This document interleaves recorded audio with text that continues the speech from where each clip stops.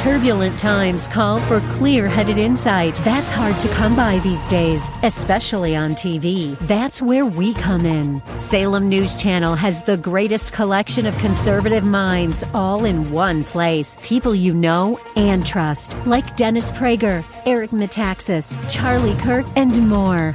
Unfiltered, unapologetic truth. Find what you're searching for at snc.tv and on Local Now, Channel 525. AM 630 KSLR is proud to present our Church of the Week daily devotional featuring Pastor Chris Hoyt of Freedom Life Church. You know, if you're like me, there have been times where you've wondered, what does God desire of me?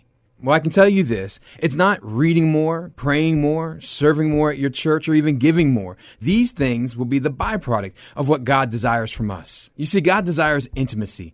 Jesus said it himself in John 17, verse 3. He said, eternal life is simply knowing who God is and who Jesus Christ is. What God desires from us most is to know him. He desires relationship with him.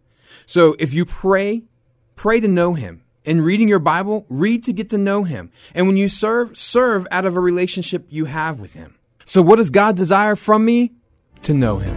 Thank you, Pastor. Nominate your pastor for the KSLR Church of the Week at kslr.com.